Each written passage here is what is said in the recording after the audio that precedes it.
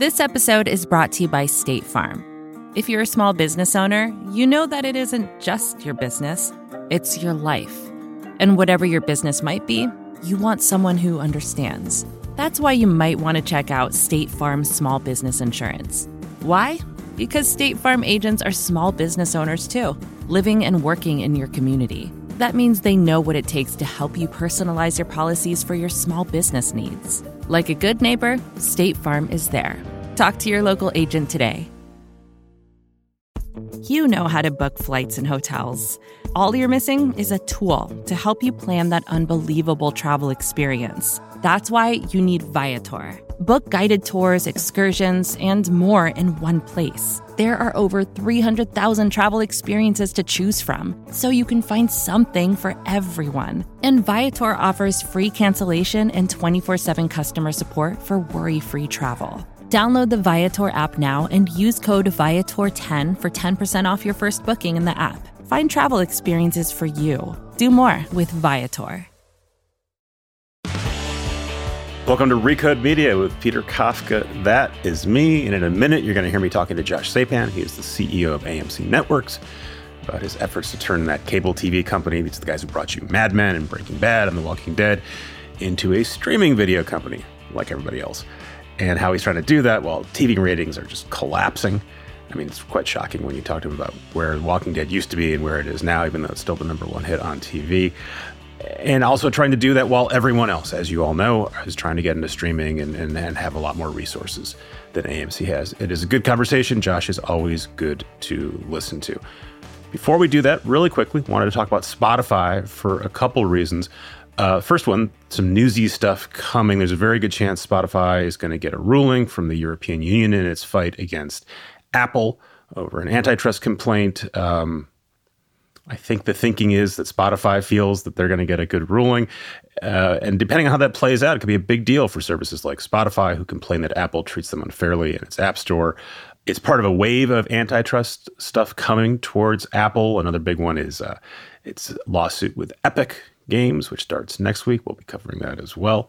So it's just worth keeping an eye on. I'm sure if the news rolls out, we will end up talking about it on this show in the very near future. And also wanted to just mention that, like we flagged last week, Spotify has unveiled its subscription podcast plans. That comes a week after Apple released its podcast subscription plans. There are some differences in the way the two companies are going about it. Notably, Spotify is charging much less than Apple is, at least for the first couple of years.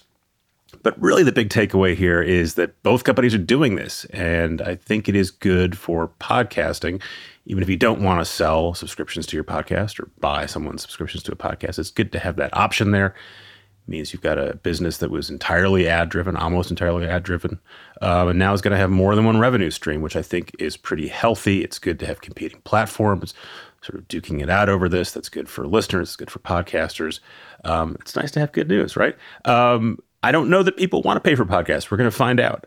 And we will certainly be talking about that in the weeks and months to come, as we say. Okay, that's my preamble. Let me know about what you think about these preambles, too. Should we keep doing them, or should we just get right to the interview? Now, we're going to get right to the interview with Josh Sapan. I'm talking to Josh Sapan. He is the CEO of AMC Networks. Welcome, Josh. Thank you, Peter. We talked 2 years ago. We were in an office. We were at Vox Media headquarters. Now I'm in my bedroom. You look like you're in someone's room. I'm in the attic. Okay, yes. You're in the attic. That's the proper place to do a podcast. Let's start there. We're recording from home. Usually in the last year, I've asked people how they fared in the pandemic. We're nearing the end of it, at least in America.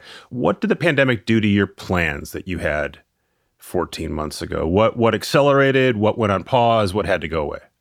Yeah, I don't think that we slowed anything meaningful down. It was like I think for others, I was surprised by how rapid our adjustment was. And during the pandemic, we reorganized the company. We launched new streaming products. We hired key people to join the company. It was surprising to me that we could function so well remotely. And actually, I was particularly surprised by when I mentioned new products, because I actually had theorized that our collaboration and our creative new stuff might slow, but it didn't. So if I asked you in February of 2020 where things would look like in April of 2021, it's kind of what you thought. That's amazing. Well, actually, it's a little better than what I thought. Yes, honestly, really, it's a little better than what I thought, and that surprises me. Yes, you guys do. You're almost primarily in the cable TV and streaming business. You do have a movie theater in New York, IFC right. Theater. Is that open now? I should know. Yes, it's open now. Okay. Under strict guidelines, but it is open right now. Yes. When's the last time you went to see a movie in a theater? It was pre-pandemic. Yeah, mine was February 2020. I saw the Sonic the Hedgehog movie at the Mall of America in suburban Minneapolis. I'm not sure when I'm going back. Let's talk about where the business is today. The last time we talked a lot about streaming. We'll get to talk about streaming here because I think you guys have sort of made a point of saying, I don't know if you used the word pivot, but you're sort of embracing streaming in a way that you weren't 2 years ago.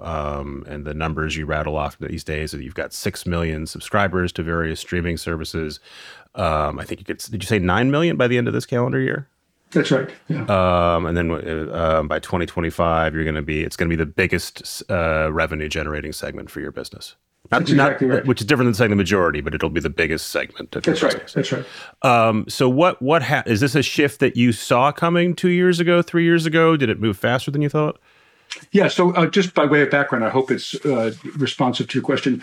We had entered the targeted streaming area several years ago because we felt and anticipated, largely happily correctly, that there would be major vessels, if you want to call them, of subscription services, as we anticipated it, not necessarily supported by commercials, which turned out to be reasonably accurate. And we believed that given who we are, what AMC Networks is, what our history is, that we could offer targeted services that would be purchased in addition to the major SVOD or vessels. You're using targeted as a synonym for niche, just so we're clear. Yeah, I think niche is a fair word. And so we had launched, just to get very specific, we launched a service called Sundance Now, and we launched a service called Shudder. That was several years ago. Sundance Now has sort of documentaries, it has foreign series, it has wonderful series, it has material like that, and Shudder was devoted to horror, to say it very simply. And so to your question, we began the year, last year, at about a little over 2 million subscribers and ended the year at 6 million subscribers, which in the world today, compared to the likes of the big vessel services, those are small numbers, but for us, they're big numbers against our size. So we advanced and accelerated our launch of new services. We had acquired a majority interest in a company, and we launched something called AMC Plus. So AMC Plus joined Sundance Now, Shudder, and then Acorn, which we had arrived at through acquisition, and a service called All Black. All Black and Acorn were part of a company that we purchased a majority interest in, and they were integrated into our company. And then AMC Plus became a new commercial-free subscription service you could buy along with those services that gives you a couple of them along with it. So that's what brought us from 2 to 6. What's your most successful targeted / niche service? It seems like it's Shudder, but you tell me. Yeah, well, it actually, successful is a relative term, not to be cute. The service that had the most subscribers is Acorn, the British-oriented service. And I guess it is the longest running, if you want to call it that, although Shudder has had this straight-on trajectory of growth. And then we launched, and goes back to your pandemic question, during the pandemic, a brand new service called AMC Plus, which, if it's of interest, gives one a couple of those services, not all of them. You don't get It's a mini bundle, basically. It's like a mini bundle, exactly. Thank you for using that word, along with select AMC product. And it's normally priced at $8.99 or so. And that took off, like, for us, against our size, I would say, a rocket. And it surpassed our expectations in a few short months of operation. We're going to talk about scale throughout this conversation. It's a good place to start. You guys are doing niche targeted services because it sounds like a good idea, and also because you have to, right? You can't compete with the Netflixes and Disneys in terms of tonnage, in terms of library, and also what they're spending on new programming. That's self-evident. I'm curious, why do you think the big guys haven't also tried niche services? NBC Universal did this a couple years ago with CISO. It was a comedy service. Kind of seems like a good idea to me that if there's something I'm passionate about, and I know what it is, I'm willing to pay extra for it. Why do you think the big services have not tried to do add-ons and say, all right, here's for an additional $5, here's a comedy or horror or whatever it is? Yeah. I can't completely go inside what they might be thinking, but a number of different companies have done them and ceased operation. You mentioned one. There was another one in the Shudder area or Shudder arena that started and then stopped. And for us, what I would say is it's both desirable. It's in our genetics. We've had the notion for 5 years, but frankly, Chuck Dolan had the notion 40 years ago of exactly this. And even our linear cable channels, when they were birthed, had as their premise, and this is important, we are going to super serve an audience. We are going to be their place of choice. We are going to be what they're passionate about. We're going to be what they identify with. We're going to be what they consume and go to and like. And hopefully that goes beyond there's just a show there that I like right now. It goes to, I'm going to find material that I like there all the time. And they have authority in that area. I rely on them to discover material for me and serve it up.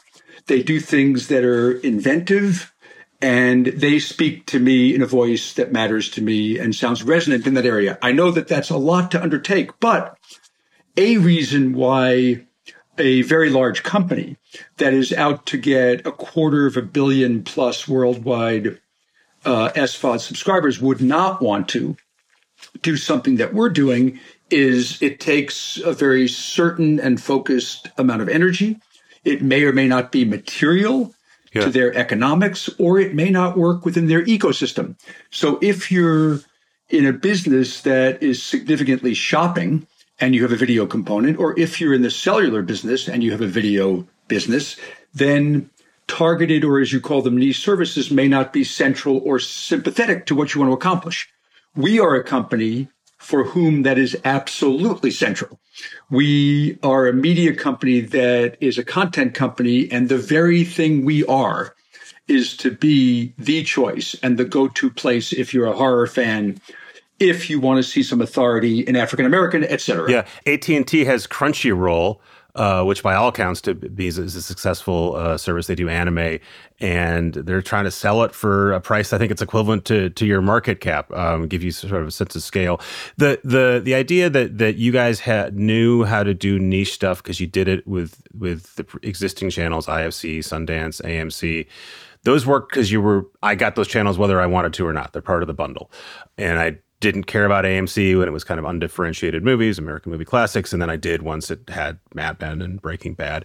So how do you convince someone to pay an extra $5, $6, $10 when there's a million things they can choose from on Netflix, a lot of which does overlap with what you have. And by the way, a lot of the stuff is stuff that's on that you're programming now, right? I can see Breaking Bad is still on, is off the air, but it's on Netflix. I've been rewatching it recently. Better Call Saul. I wait for that to come to Netflix usually before I watch a season. How do you convince me to pay for something that I either can get on the other services eventually, or there's some sort of substitute? Yeah. Well, do you mind if you can indulge me? I'm going to answer with a couple of anecdotes. I can't stop you. You're on the internet. You just keep talking. Go for it. Someone said to me that they know someone who they think, quote, discovered Acorn. Mm-hmm. And they said, so they watched Bloodlands, and then they watched Foyle's War, and then they watched Midsummer Night Mysteries, and then they watched Agatha Christie, and it spoke to them, and they think they discovered the service that was for them. I spoke to somebody else much younger, and they said everyone in my office gets on the phone and they talk about horror movies like other people talk about sports. And they have points of reference and they talk about scenes. And then in other worlds, there's a show in the Sundance Now world. There's a show, two shows. One is called The Restaurant, which is in a foreign language, which has a fierce constituency. And people are loving it. So I think that the answer to your question about why these things work is they put on shows that you can't find anywhere else. And we put on a depth of them that you can't find anywhere else. And they are reliable in their editorial screen. So you're not shopping and I don't mean this disparagingly, in a big box store and seeing what appeals to you this week or this month. You're going to Lululemon and you're buying that stuff because you like that stuff and you know that it's high quality and you know that it's well done. And it is a very different experience. Netflix, we're recording this, I think, a week after their earnings, maybe less than a week after their earnings. And they said, we signed up, they didn't quite put it this way. They said, we basically signed up everyone who's going to get Netflix in the near term last spring during the pandemic.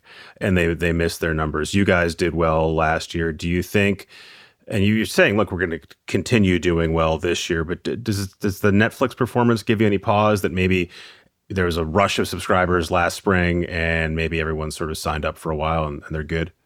I think one always looks at what the United States market opportunity is and then the world opportunity is. And at the risk of throwing silly numbers out, broadband is near ubiquitous in the United States. People are becoming increasingly familiar with subscribing to streaming services. There are, amidst the 8 million or so people on the planet, a billion plus or so who have broadband, and that number is growing. We have just begun to tap markets outside the U.S. And Netflix has been doing this for however long they've been doing it for, and they've been doing it extremely well. So we grew well, and we think, in all seriousness, that we have greater growth opportunities before us domestically and internationally. And that's either a function of where we are in our maturity and in our content development. And I should also say in our marketing effectiveness, because running these things is not just about content. It's about marketing efficiency. Streaming is growing. A lot of runway there. Linear TV is in decline. It's been in decline for a while. There's no longer any debate about that. You guys, I think, might still have the most popular show on cable, Walking Dead. We do, yeah. On television. On TV. Yeah. It was 17 million people in season 5. Last year, it was down to, I think, 3 million. It's really shocking when you pull back, but we're sort of used to seeing it decline. But it's still a valuable business for you, right? Sure. You're still getting paid for both eyeballs and you're getting paid for subscribers. How do you think about managing that business while growing the other one? How do you do two things at the same time? Yeah, it's obviously something that we think about. I guess a piece of good news in that is that our current MVPD distributors who carry and have carried our linear cable channels are now carrying almost universally our streaming services. So when we're in the room with them, they have something from us on one shelf and something else from us on another shelf, and that does create a form of harmony. And we are experimenting with various ways to utilize linear to make streaming more successful and various ways to utilize streaming to make linear more successful.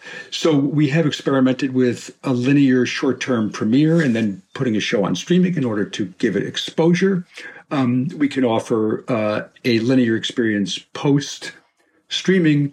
And then I think what is most intriguing to me, which is not necessarily yet fully manifest, is that while that business is a good business, 80 million plus homes, when technology, I believe, changes in its place in the world and linear is now in some decline, I think there's a bit of an invitation for experimentation, ingenuity, and dare I say, creativity with different ideas of how one approaches it and what you do with it. So we've, as you mentioned, we had American movie classics, classic films run up and down without commercials. We determined years ago that there was something else to do. So we made TV shows that arguably had cinematic quality, like Mad Men, Breaking Bad first, and we changed what we were doing.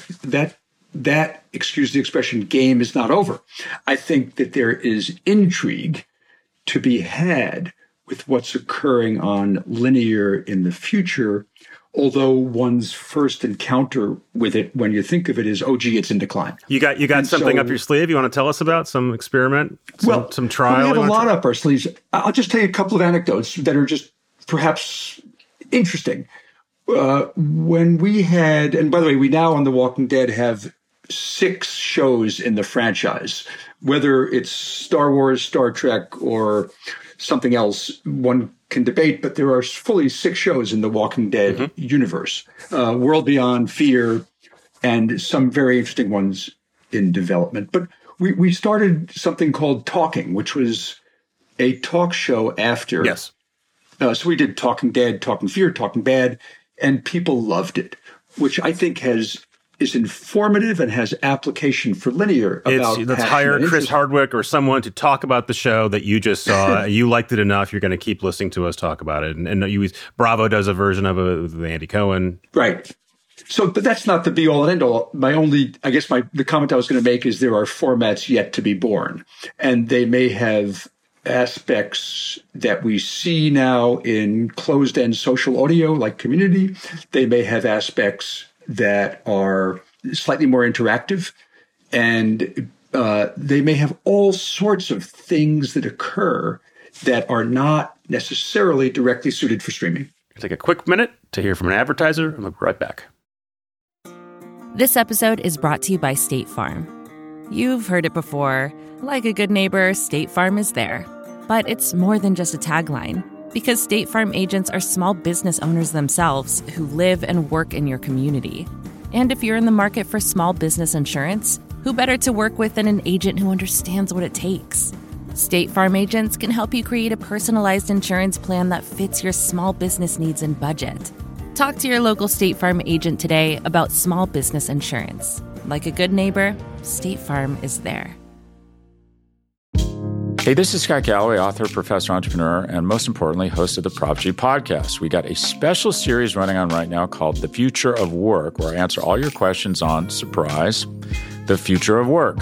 Questions including, what are we missing when we work remotely? Or how do we handle work-life balance when a major opportunity comes knocking?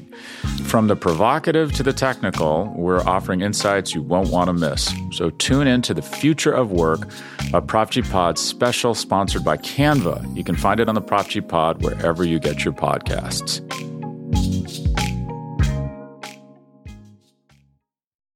And we're back.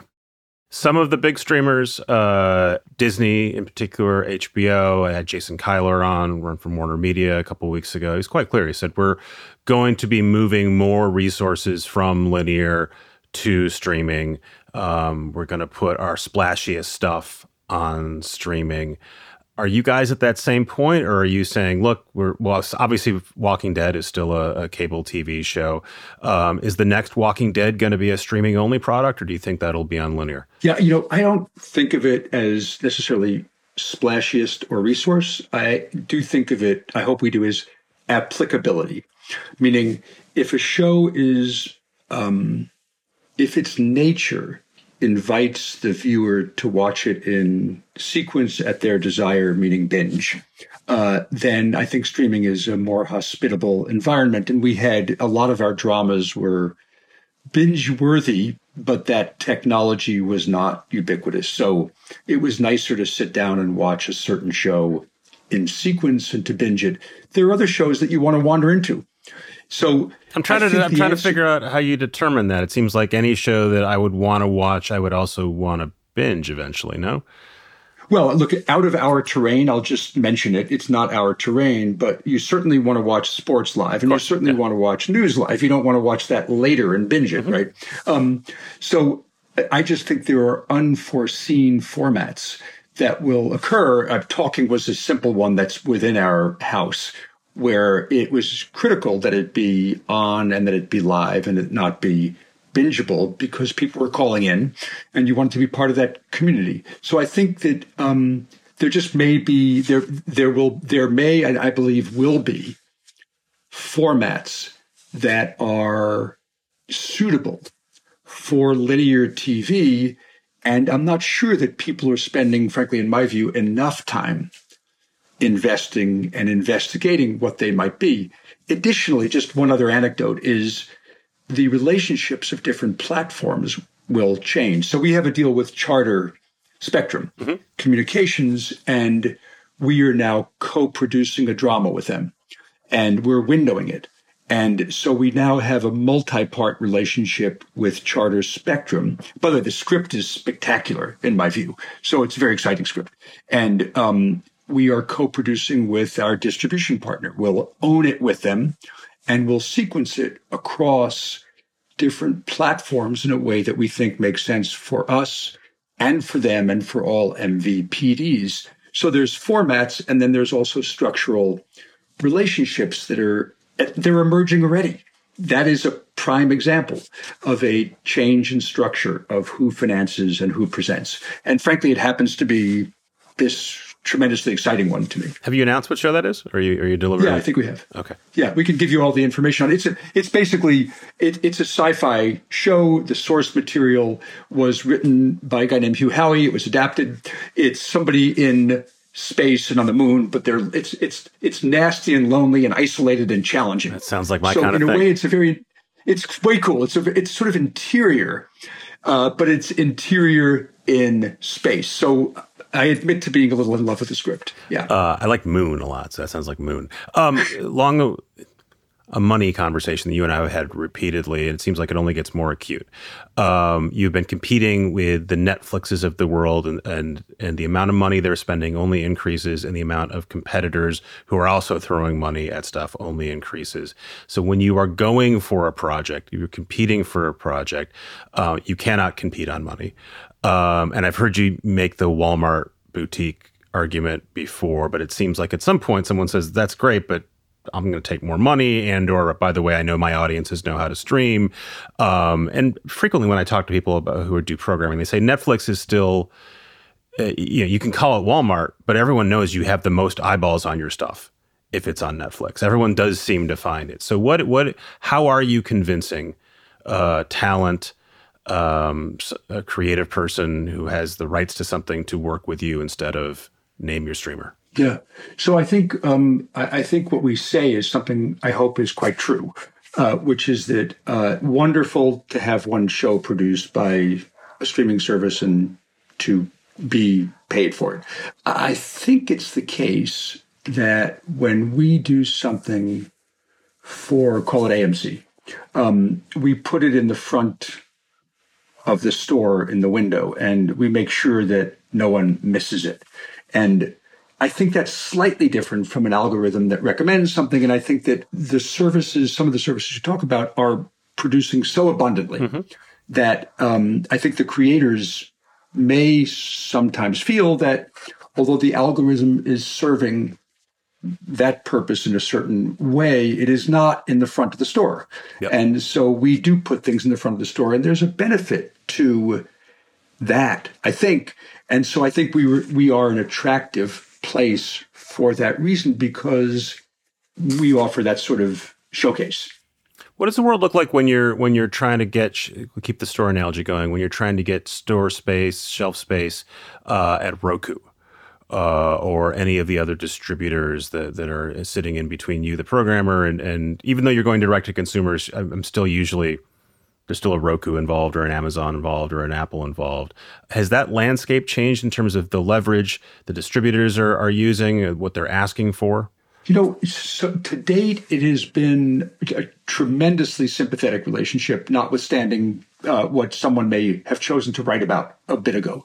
I mean, we have really enjoyed, frankly, I don't know how else to say it, remarkable support from the companies you mentioned, from Amazon, from Apple, from Roku, and amazing harmony.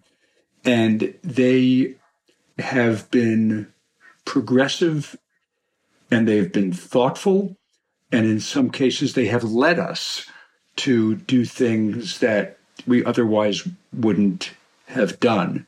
So that part of our world has been very rewarding. and frankly, of course, beneficial, because there's an awful lot of humans in America who are on those platforms and on those devices. Earlier this year, there was the GameStop frenzy on Reddit. We talked about it, and you guys got roped into it, we think, because the Redditors decided they wanted to send AMC to the moon, and your stock, which is AMCX, also went to the moon for a day or two. Walk me through what that was like. Were you aware of what was going on, or did you wake up one day and your stock had doubled or tripled and you had to ask somebody why that happened? Well, there are people I work with smarter than me on the subject of shorting, and people who are on different platforms, and the relationship between people on different platforms and shorts.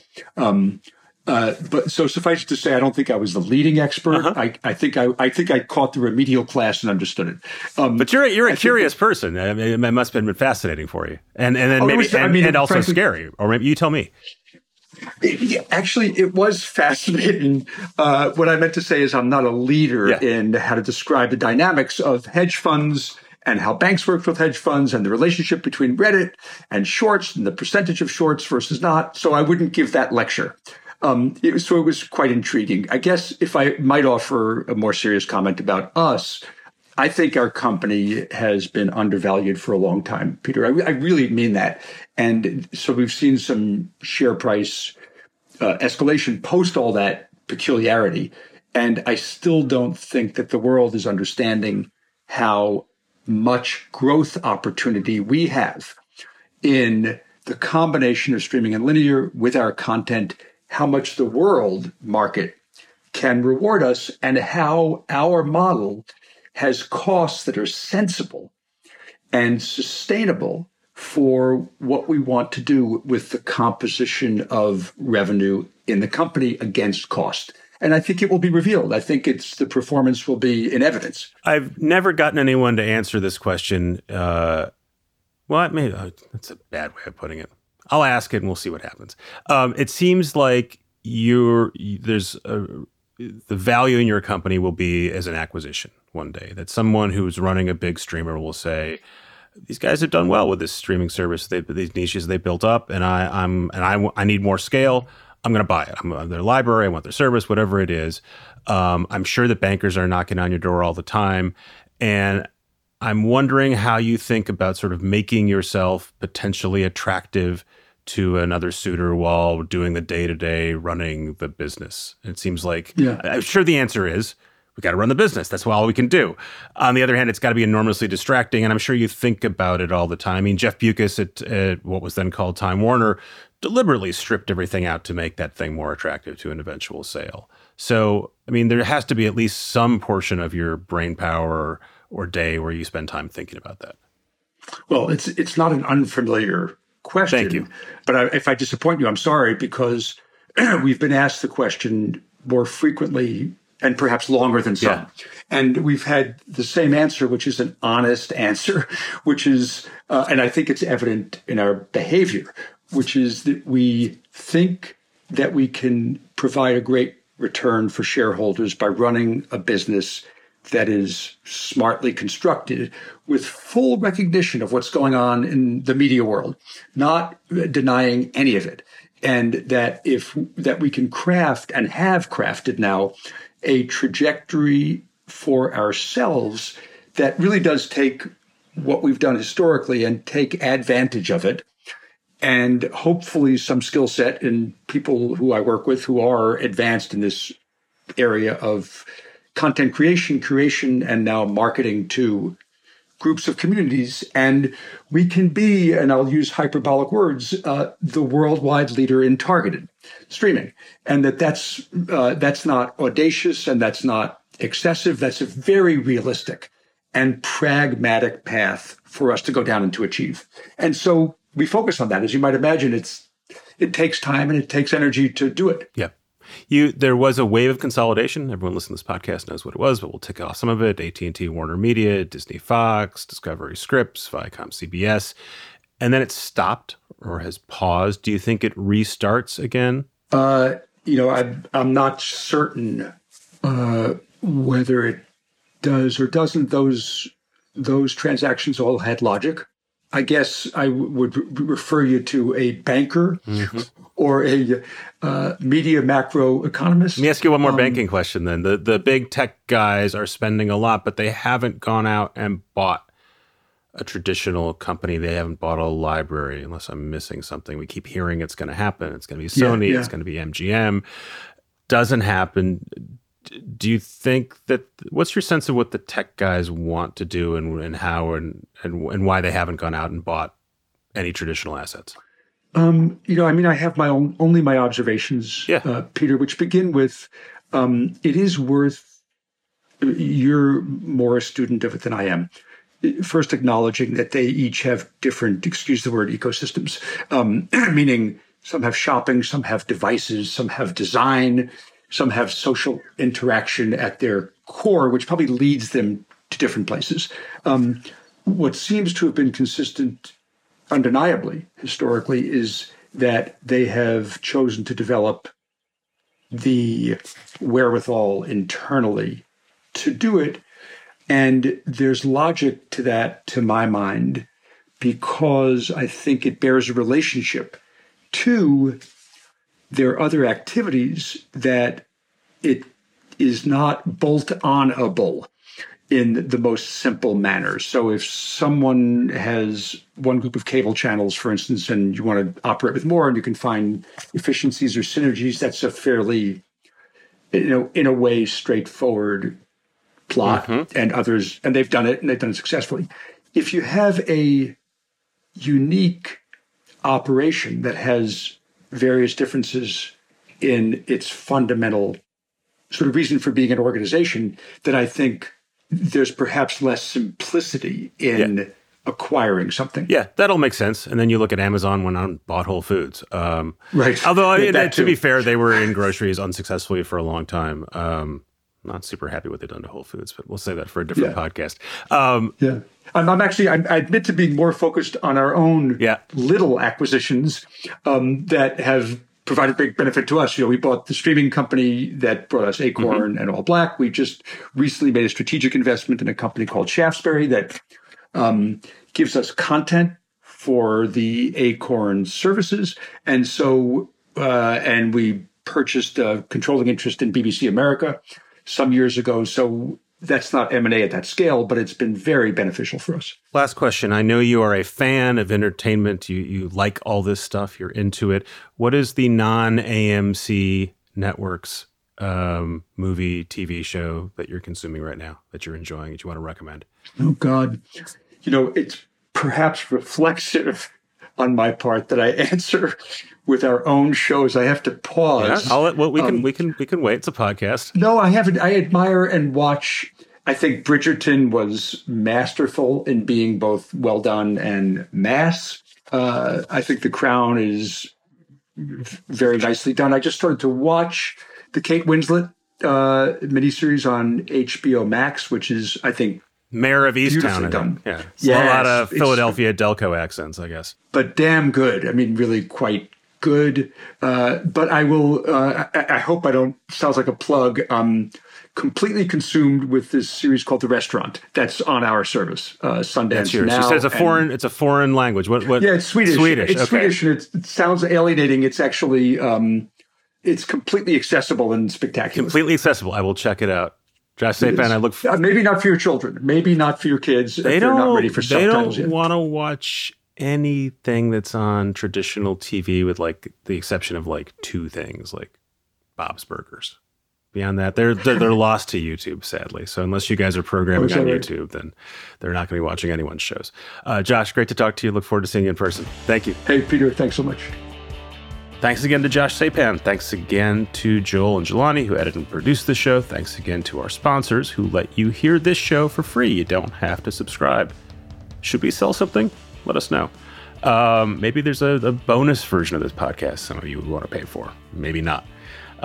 This is Recode Media. Thank you for listening. See you next week.